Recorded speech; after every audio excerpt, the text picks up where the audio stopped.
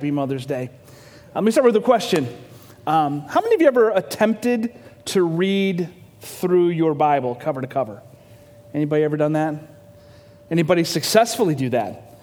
All right, okay, good. I know for those who have ever, attempted or successfully gotten through the entire canon of Scripture, you always start out with excitement. I'm going to jump in, and you start to read, and you're in the book of Genesis, and you read about creation, the fall, the flood. You're introduced to Abraham and his dysfunctional life and his dysfunctional family, and there's lots of good stuff, and they make movies about things that happen in the book of Genesis. And then you turn the page and you get to Exodus, and you start reading about Moses and him, encountering Pharaoh, letting my people go, and leading across the Red Sea, and it's exciting. And again, it's the book of Exodus, it's the stuff of movies, right? They make movies about things that happen in Exodus. And then you get done with Exodus and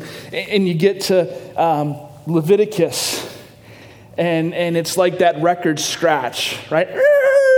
And that was painful. Shouldn't have done that. But it gets, all of a sudden, it kind of changes tone.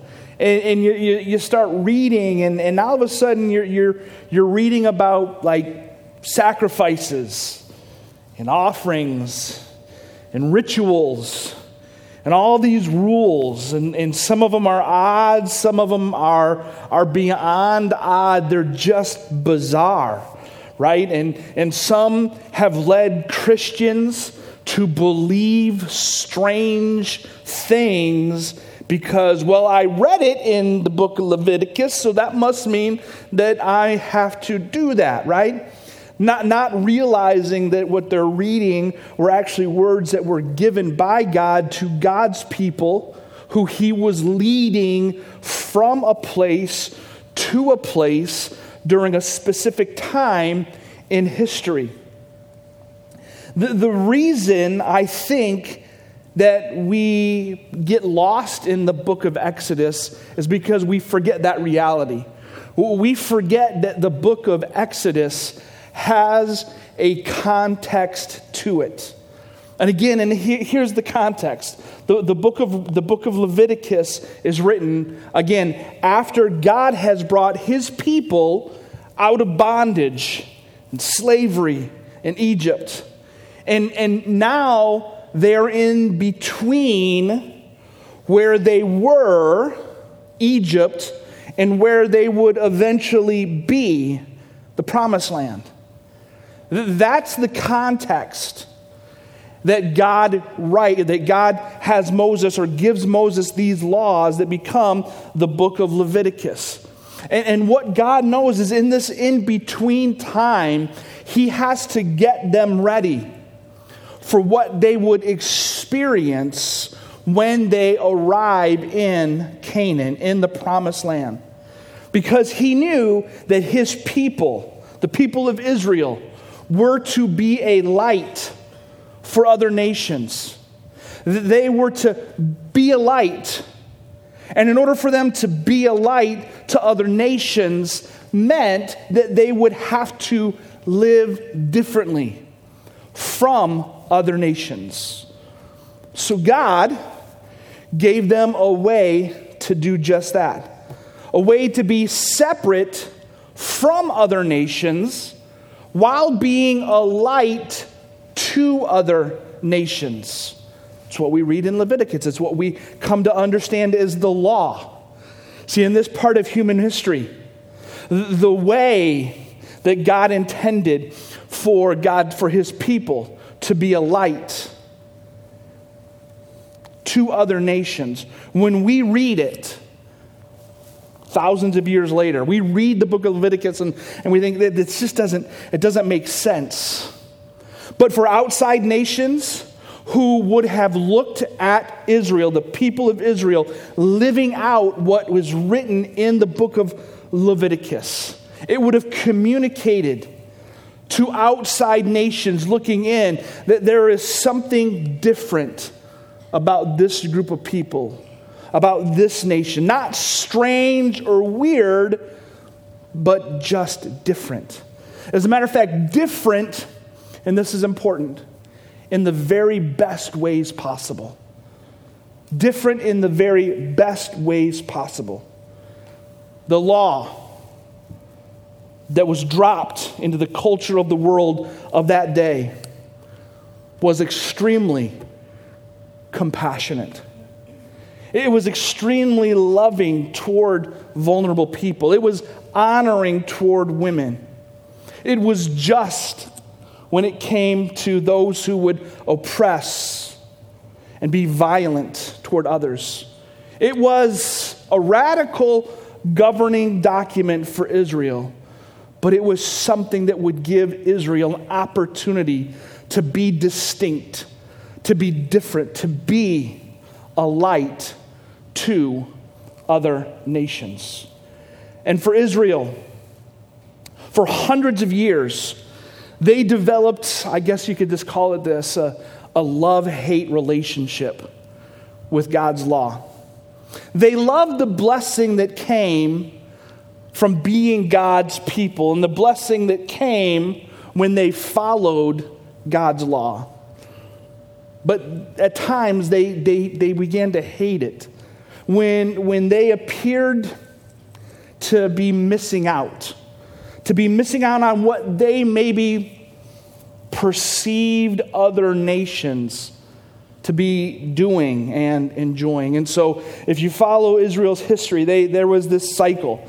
There was a cycle that would start with God's blessing that came from obedience. But then something happened and they would go from obey to stray.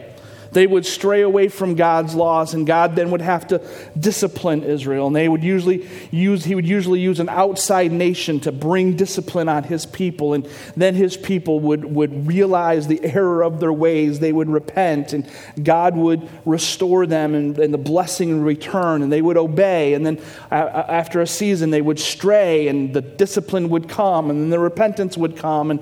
And this was the cycle. This was their story. This was their history.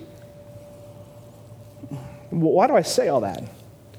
Well, you'll understand in a minute, but I think now would be a good place to pause and say, the truth of the matter is, Israel's story is really no different than our story. Our story individually, and likewise, it seems to be the story of our nation. You see, thousands of years later, it feels like the church, God's people, we're at this crossroads. We have been given instructions by God. I think the simplest way is we don't follow the law of Moses. We follow the law of Christ. And the law of Christ is a law of love. Love God, love others. Though those are our specific, very, very narrow, but very difficult to live out at times, marching orders. This law of Christ that is written on our hearts, to love God with our heart, soul, mind, and strength, and to love our neighbors as ourselves. We have a hard enough time with that, so we don't need tons and tons of laws. Paul talks about the law of Christ being written on our hearts. See, we want to shine a light in the darkness. We want to have influence on other nations. We want to have influence on other neighbors, right? We want to have influence at work. We want to have influence in our own homes. But I think sometimes it's easy, especially today, to fall into this trap where we think that in order to reach the nations or to reach our neighbor, we have to become like them. And by being like them, I don't mean just dressing like them or having conversations. I'm not talking about being weird. I'm talking about that we have to adapt their sinful attitudes, their sinful actions, their sinful ways. But you see, the truth is that that's not how this works. That's not what following Jesus is about. It's never been the case. It wasn't the case for Israel, and it's not the case for us today. In the same way that God told Israel, you are to be distinct. You're to be different from other nations. He says to his church today, likewise, you are to be distinct. You are to be different from the world in which I've placed you in. You see, God has always been, and he will always be a God who calls people from something to something. And he does it for a purpose. Today we're going to look at two more names of God. One will remind us of the need to live differently, and the other will provide us with the encouragement we need to live differently. The first is found in Leviticus, if you haven't figured that out. So I want you to turn to Leviticus chapter 20. Leviticus chapter 20. And if you don't have a Bible, stop at our welcome desk. We'll make sure that you have one. And if you, again, don't have a Bible, we'll have the verses up on the screen. We're going to jump right into the middle of Yahweh giving the law through Moses. We get to Leviticus 20, he's already given a ton of information, a ton of offerings to make, a ton of rules and rituals to follow, ceremonies and sacrifices. So there's a lot on their plate already to process and to try to figure out how to obey that. And then in chapter 20, verse 7, Yahweh says this. He says, consecrate yourselves. Separate yourselves. Consecrate yourselves, therefore, and be holy, for I am the Lord your God. Keep my statutes and do them. I am the Lord who sanctifies you. I am the Lord who sanctifies you. And there's our name, our first name for God today. The Lord who sanctifies. Yahweh Makedesh. Yahweh Makedesh. Before we talk more about that name, before we focus on the name, let me ask you this question. When I talk about holiness, what comes to your mind? Again, depending on your church background, depending on your theological bent, you might have a lot of different things that come to your mind. Growing up in the church world that I grew up in, holiness was often connected to external practices. The way you dressed, right? The way you talked, the places you went, or more importantly, the places that you didn't go. Holiness was about external conformity. For some, when you think of holiness, you think about ethical purity or some kind of moral behavior. We've talked about holiness recently, at last, I think toward the beginning of last year, but it needs to be repeated often. When we think of holiness, the word holy literally means to be set apart from something for something. It means to be set apart from something for something. And I don't know about you, but how many of you grew up, and maybe it wasn't your house, maybe it was grandma's house, but you grew up going to a house or living in a house that had a room that was holy. It was set apart. It was off limits. I mean, it was the room that had plastic on the couches. And you didn't play in that room. Anybody? Hold your hands up high. Okay, good. My kids had that room. Not in our house. Our house was a free-for-all.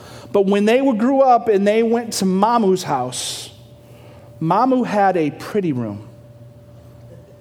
And the pretty room wasn't a place to play because it was holy. Now, she didn't call it holy, but she did call it her pretty room.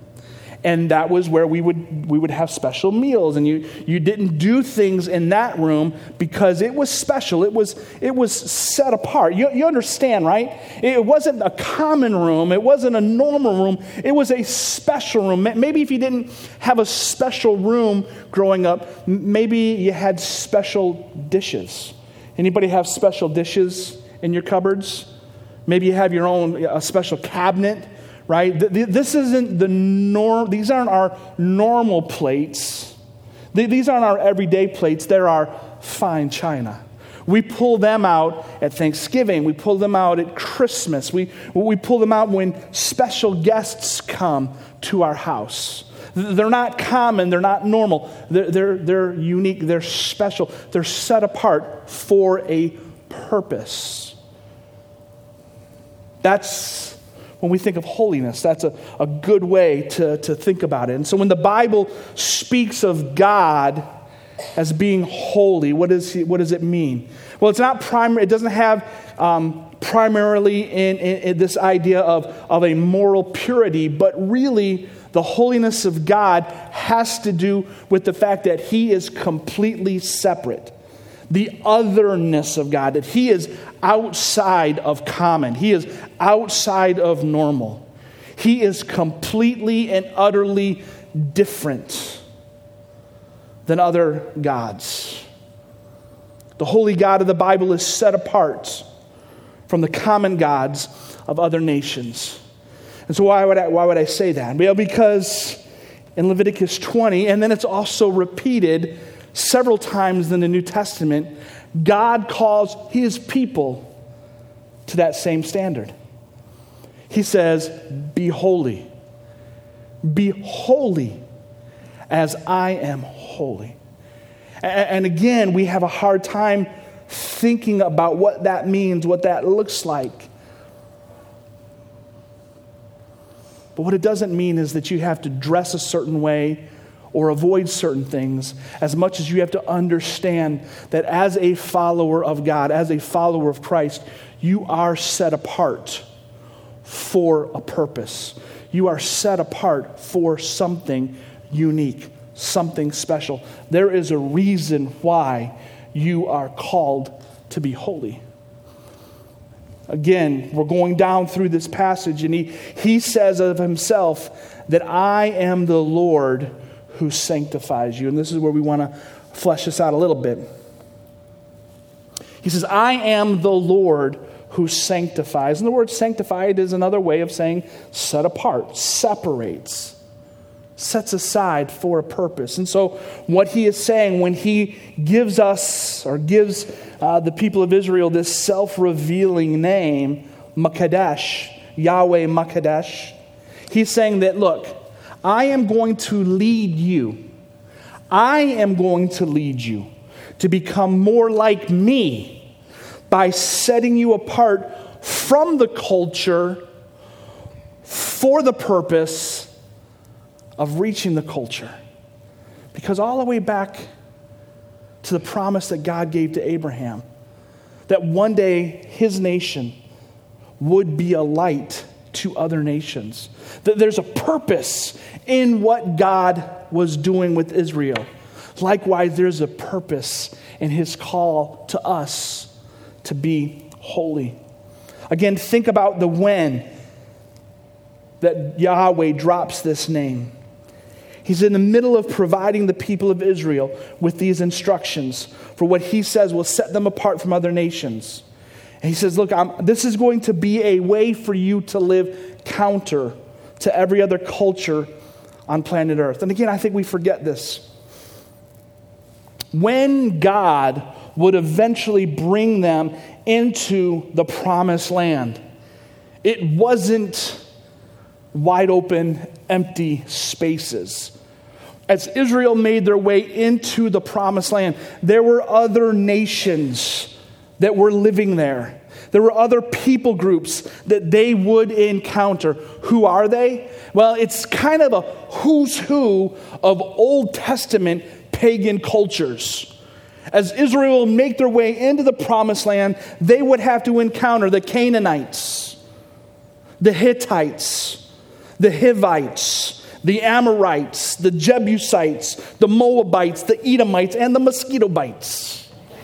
That is a pastor, like I can't not say that. There is a pastor code that says when you go through all of those nations, you have to include the mosquito bites statement. So any pastors out there keeping track there, I gave you the pastor joke. So again, God knew that they would have to figure out how to be an influence inside of this pagan world. These pagan nations that were filled with all kinds of pagan practices and pagan rituals that were brutal and that were oppressive, that were opposed to Yahweh and everything that was good and right.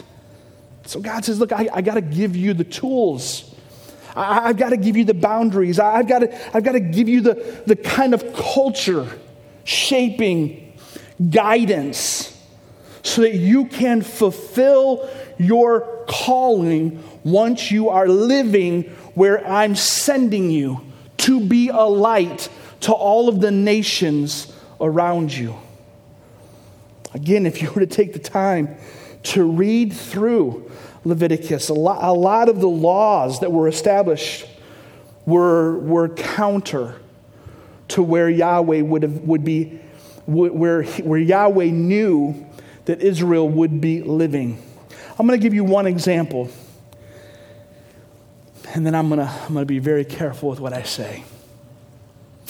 So if you go back up to Leviticus chapter 20, verse 1, listen to these instructions that Yahweh gives.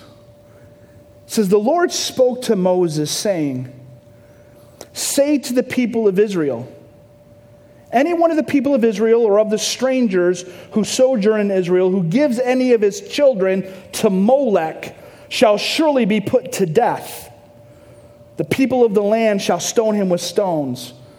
I myself will set my face against that man and will cut him off from among his people, because he has given one of his children to Molech, to make my sanctuary unclean and to profane my holy name. And if the people of the land do at all close their eyes to that man when he gives one of his children to Molech, and do not put him to death, then I will set my face against that man and against his clan, and will cut them off from among their people, him and all who follow him in whoring after Molech. Like, what is all that all about? What in the world? Do you remember a few months ago when Jacob talked about Abraham and Isaac, and he talked about child sacrifice being a thing? This is the thing. Like literally, people in some of these pagan nations that had Molech as one of their gods would literally sacrifice their children to the god Molech. And so why did God have to put that in? Well, if child sacrifice wasn't a problem, if it wasn't a thing, then maybe he wouldn't have to address it. But he addressed it because it was a problem. So he's like, you're going to get into a land where you're going to see other nations literally sacrificing their children. Don't do that. Don't do that. And so today, God says, look, Christ followers, there are Molechs in your culture. Don't sacrifice your children to them. Don't sacrifice your children to these Molechs of modern culture. And here's where I want to be careful, because this is not the message. When you hear me say that, immediately something comes into your mind. And you're probably right. What comes into your mind is probably a Molech, an idol, that as Christians we need to push back against, because our nation is sacrificing our kids left and right. And we need to push back against it. But let me challenge you. Those areas that you're thinking about that come from one side of the aisle, there's probably something on the other side of the aisle your side of the aisle that you need to push back on as well. It's just true. We can't, if we're going to be a people who cares about our kids, then we need to look across the spectrum of issues in our culture and say, okay, how does this issue inform my thoughts about how to protect kids? Some of them are easy. Some of them are a little bit more challenging. And some of us, because of our political perspective, we want to point our fingers at one and turn a blind eye to the other. And as Christians, we can't do that. We can't pick. I think God is holding and will continue to hold us accountable as a people, as a nation, and as the church. If we don't figure out how to stand up and speak out when it comes to a culture that continues to sacrifice our kids. And y'all can take that and process it. And I'm not saying anything specific on purpose because I think it cuts across the spectrum of several issues. But I think it's important that as Christians that we think it through this filter of we've got to be different. We've got to stand up. We've got to speak up across the board. So again, if you want to have a conversation, a cup of coffee about some of the details and some of those things that are in my head and in my heart, happy to do it. Just not going to do it now. Thank you, Jesus. So, when the people of Israel heard that it was God, Yahweh, who would kadesh them, right? He would be the one to separate them, to sanctify them. They knew three things in that moment. Number one, it meant they were to live differently from other nations. Okay, we have our marching orders. We're supposed to live differently. Number two, it meant that they could trust God to see it through. That God would be the one to help lead them to this place where they could live differently. And it was a reminder that they were special. And that they were special and set apart for a purpose. But, like we mentioned earlier, over time, the people of Israel would come to learn that sanctification is a hard and ongoing process. They would learn by experience that they would fail time and time again and fall into sin that needed to be dealt with because they were not perfect. They needed Yahweh Makadesh to continue to work in their lives, to continue to work in their hearts, to continue to move them to live holy, separated lives. What does that have to do with us today? Well, it has everything to do with us today because just like them today, the process of sanctification is hard. The process of learning to live differently, the process of learning how to be a light to the nations, to our neighbors, at our workplace, and amongst even our family and friends. Man, it's a process that we'll take 2 steps forward and 1 step back. We'll make progress for a season, and then we'll screw up. And so I think right now would be a good place for me to remind us of some things about sanctification from a theological perspective, and I'll do this quickly. When we think about sanctification, there are 3 ways for us to think about it. The first one is this, positional sanctification. And what do I mean by that? Well, here's what I mean by that. The moment that we bow our knee to Christ, that we repent of our sins and put our faith and hope in the Lord Jesus Christ alone, God justifies us.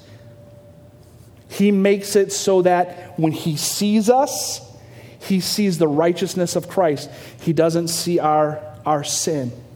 And so there's a theological term that's called justification, but another way to say that is positional sanctification. Or we can say, I have been set apart. When you trusted Christ, you were kadeshed. Did you know that today? You were kadeshed. You were set apart by Yahweh. He placed you in a completely different place. He placed you in his family. He placed you inside of and under the righteous umbrella of Jesus Christ. You were kadeshed. But how many of you know that sin continues to rear its ugly head inside of you, right? And you still struggle with sin. Well, that's where the next part of sanctification comes in. This is progressive sanctification. Progressive sanctification means I am being set apart. In the same way that you were kadeshed, you are being kadeshed. You are in the process of becoming more and more like Christ. And here's the thing. In the same way that God told Israel, consecrate yourselves, be holy, there was something for them to do in the process. Likewise, there are things that we do in the process of sanctification. We choose daily to live our lives in surrender to God. That's a choice that we make. We choose daily to open up the Word of God so that the Word of God can get inside of us, so the Word of God can transform us. We choose every day to walk in the Spirit that lives in us, that gives us power and strength and wisdom and the boldness to actually follow Jesus. Right? We do that daily. We choose to walk in the Spirit. We choose to open God's Word. We choose to obey. We are part of the process, knowing that ultimately God does the heavy lifting. See, this process never ends. Why? Well, just like the children of Israel, many of us had many years of bondage that we're dealing with. We weren't in bondage in Egypt. We were in bondage to our own sin. And so it takes a lot of time to deal with all of our baggage. Then, praise God, there is going to be a permanent sanctification. Another theological word for that is glorification. We've been justified, we're being sanctified, and one day we will be glorified, or that's when the permanent sanctification happens. I will be set apart. One day we will be completely sanctified when we are physically and forever with Jesus. Not until then. But I'm thankful that one day the process will be complete. And I love the words of Paul that he wrote to the church of Thessalonica in 1 Thessalonians 5, 23 and 24, when he said, now may the God of peace himself sanctify you completely, and may your whole spirit and soul and body be kept blameless at the coming of the Lord Jesus Christ. And then he says, he who calls you is faithful. He will surely do it. And so today, if we're struggling with our own sanctification, be encouraged that God, Yahweh Makadesh, he says that I will continue to do this work in you. I will make it happen.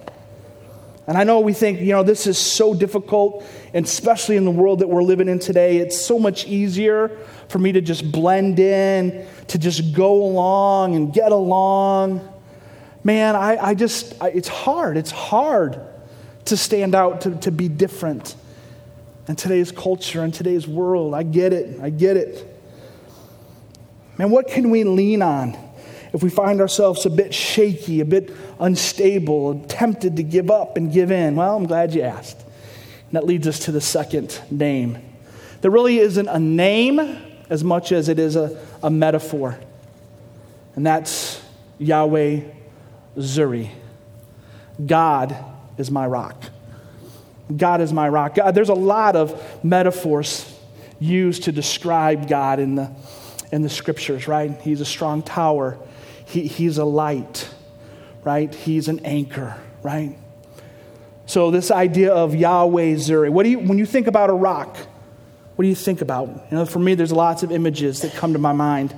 I think of something that's hard, that's tough, that's durable. A rock, a big rock, is steady in storms. It provides security.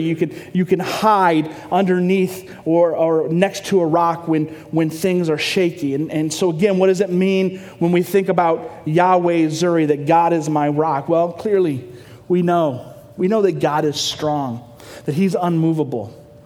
He's unshakable, that he is a refuge, a place to hide for his children in the time of need. Moses, at the end of his life, before he died, wrote a song. You can read and maybe even sing the song in Deuteronomy chapter 32, Deuteronomy chapter 32, and he uses the metaphor of God being a rock several different times. Deuteronomy 32:4, he says that the rock, his work is perfect, for all his ways are justice. A God of faithfulness and without iniquity, just and upright is he.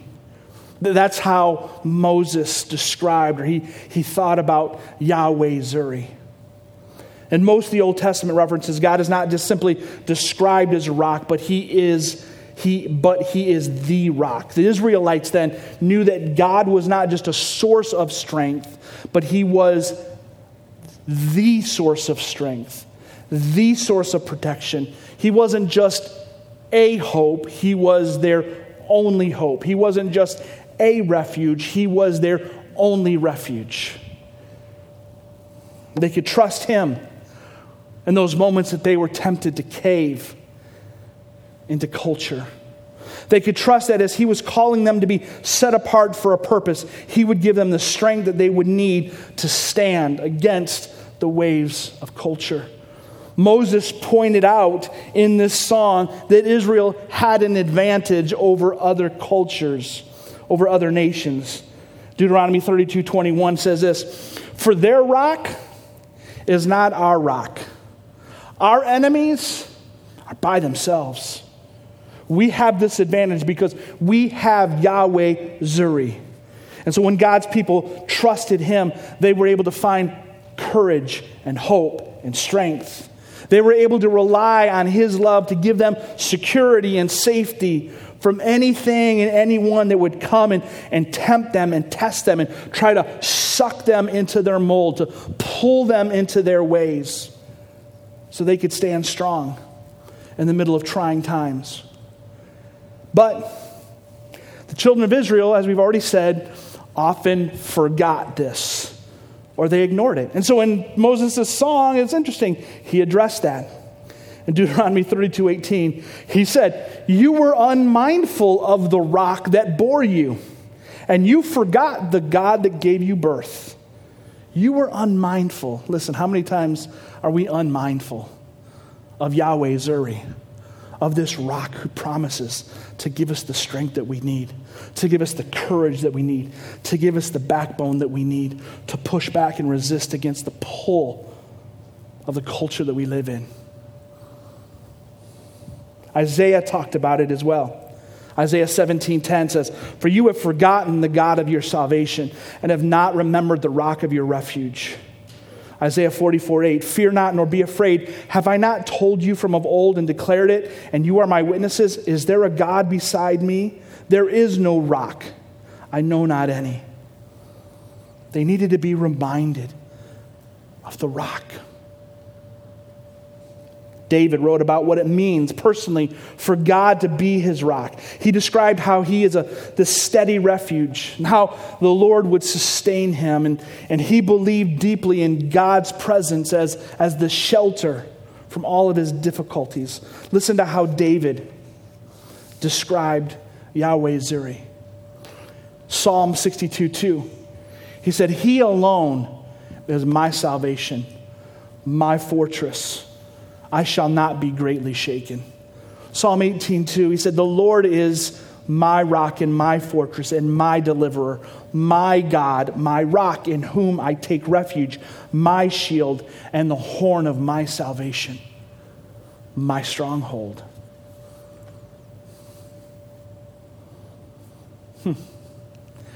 Is that something that you could write about your God? Have you come to see him and understand him in that way? Maybe if in your day-to-day life you have a tendency to bend toward culture, to be squeezed into culture's mold, it's because you've not come to know him as the rock, as Yahweh Zuri, the one who you can lean on, the one that you can take refuge in, the one that you can stand on. You know, Jesus told a story about two builders, right? One who built their house on a sand and one who built their house on a rock. That imagery from the Old Testament carries into Jesus' teaching. And again, if you find yourself continuously falling and failing to live set apart, to live different and distinct from the world that you are a part of, check your foundation. Check what you're building on. Because if you're building on the rock, Yahweh Zuri will give you what you need. Because Yahweh Makadesh has promised to do it. He will set you apart. He will give you the ability to firmly plant your feet on himself, on him, so that when struggles and temptations and storms and arrows are thrown at you, you can say, look, my feet are set. This is where I stand. And I get culture is shifted and changing, and you got this going on, you got that going on. I'm just going to stick with the rock. I'm just going to trust that Yahweh Makadesh is continuing to set me apart. I'm going to continue to trust in the chief cornerstone, who is Jesus. He is the rock that makes men stumble, right? But when we trust in him as our cornerstone, as our chief cornerstone, we can have all of the confidence that we need. So when you think about being Kadeshed, where are you at? Are you allowing God to do that? Are you actively pursuing it? Or are you getting squeezed into the mold of culture? Have you forgotten that the rock can give you the strength and hope that you need when the storms of culture rage? I'm going to ask the worship team to come, and we're going to respond.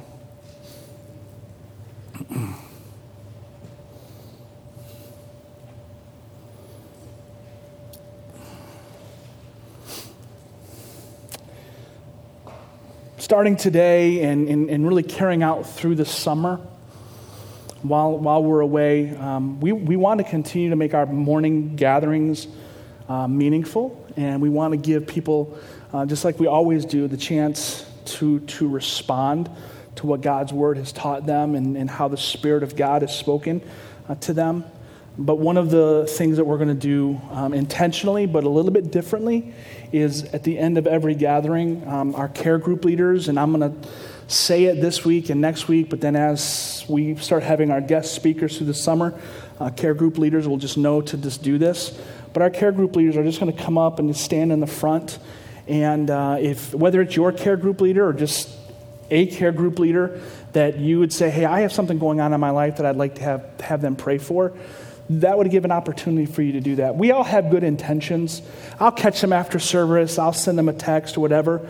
But sometimes just in the moment, if you recognize there's something going on in my life, there's something that's happening this week, that I just want somebody to pray for me, that's what the care group leaders are going to just kind of be in the front ready to do. And so, today, the same thing. If God's word, God's truth is connected with you, there's something that you need somebody to pray for you about, we want to do that. And if you're here and you're not yet following Jesus, you're not yet a Christian, that's the first step, is to put your hope and faith in him alone. And if you've never done that, I'd love to help you take that step, maybe even this morning. So let's pray, and then we'll respond as God leads us. Father, we love you. Thank you for this day. We thank you for your grace. We thank you for your goodness.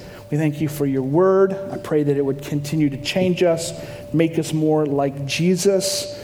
May we continue to be a people who are continually being kadeshed, being set apart for a purpose. And that purpose is to shine a light to our neighborhoods, to our county, to our state, God, and to the world. Give us the ability to do that in small ways, big ways, and in all ways in between. We love you, Christ. In your name we pray. Amen. Let's stand and you respond. Care group leaders, come on up. And if somebody wants prayer,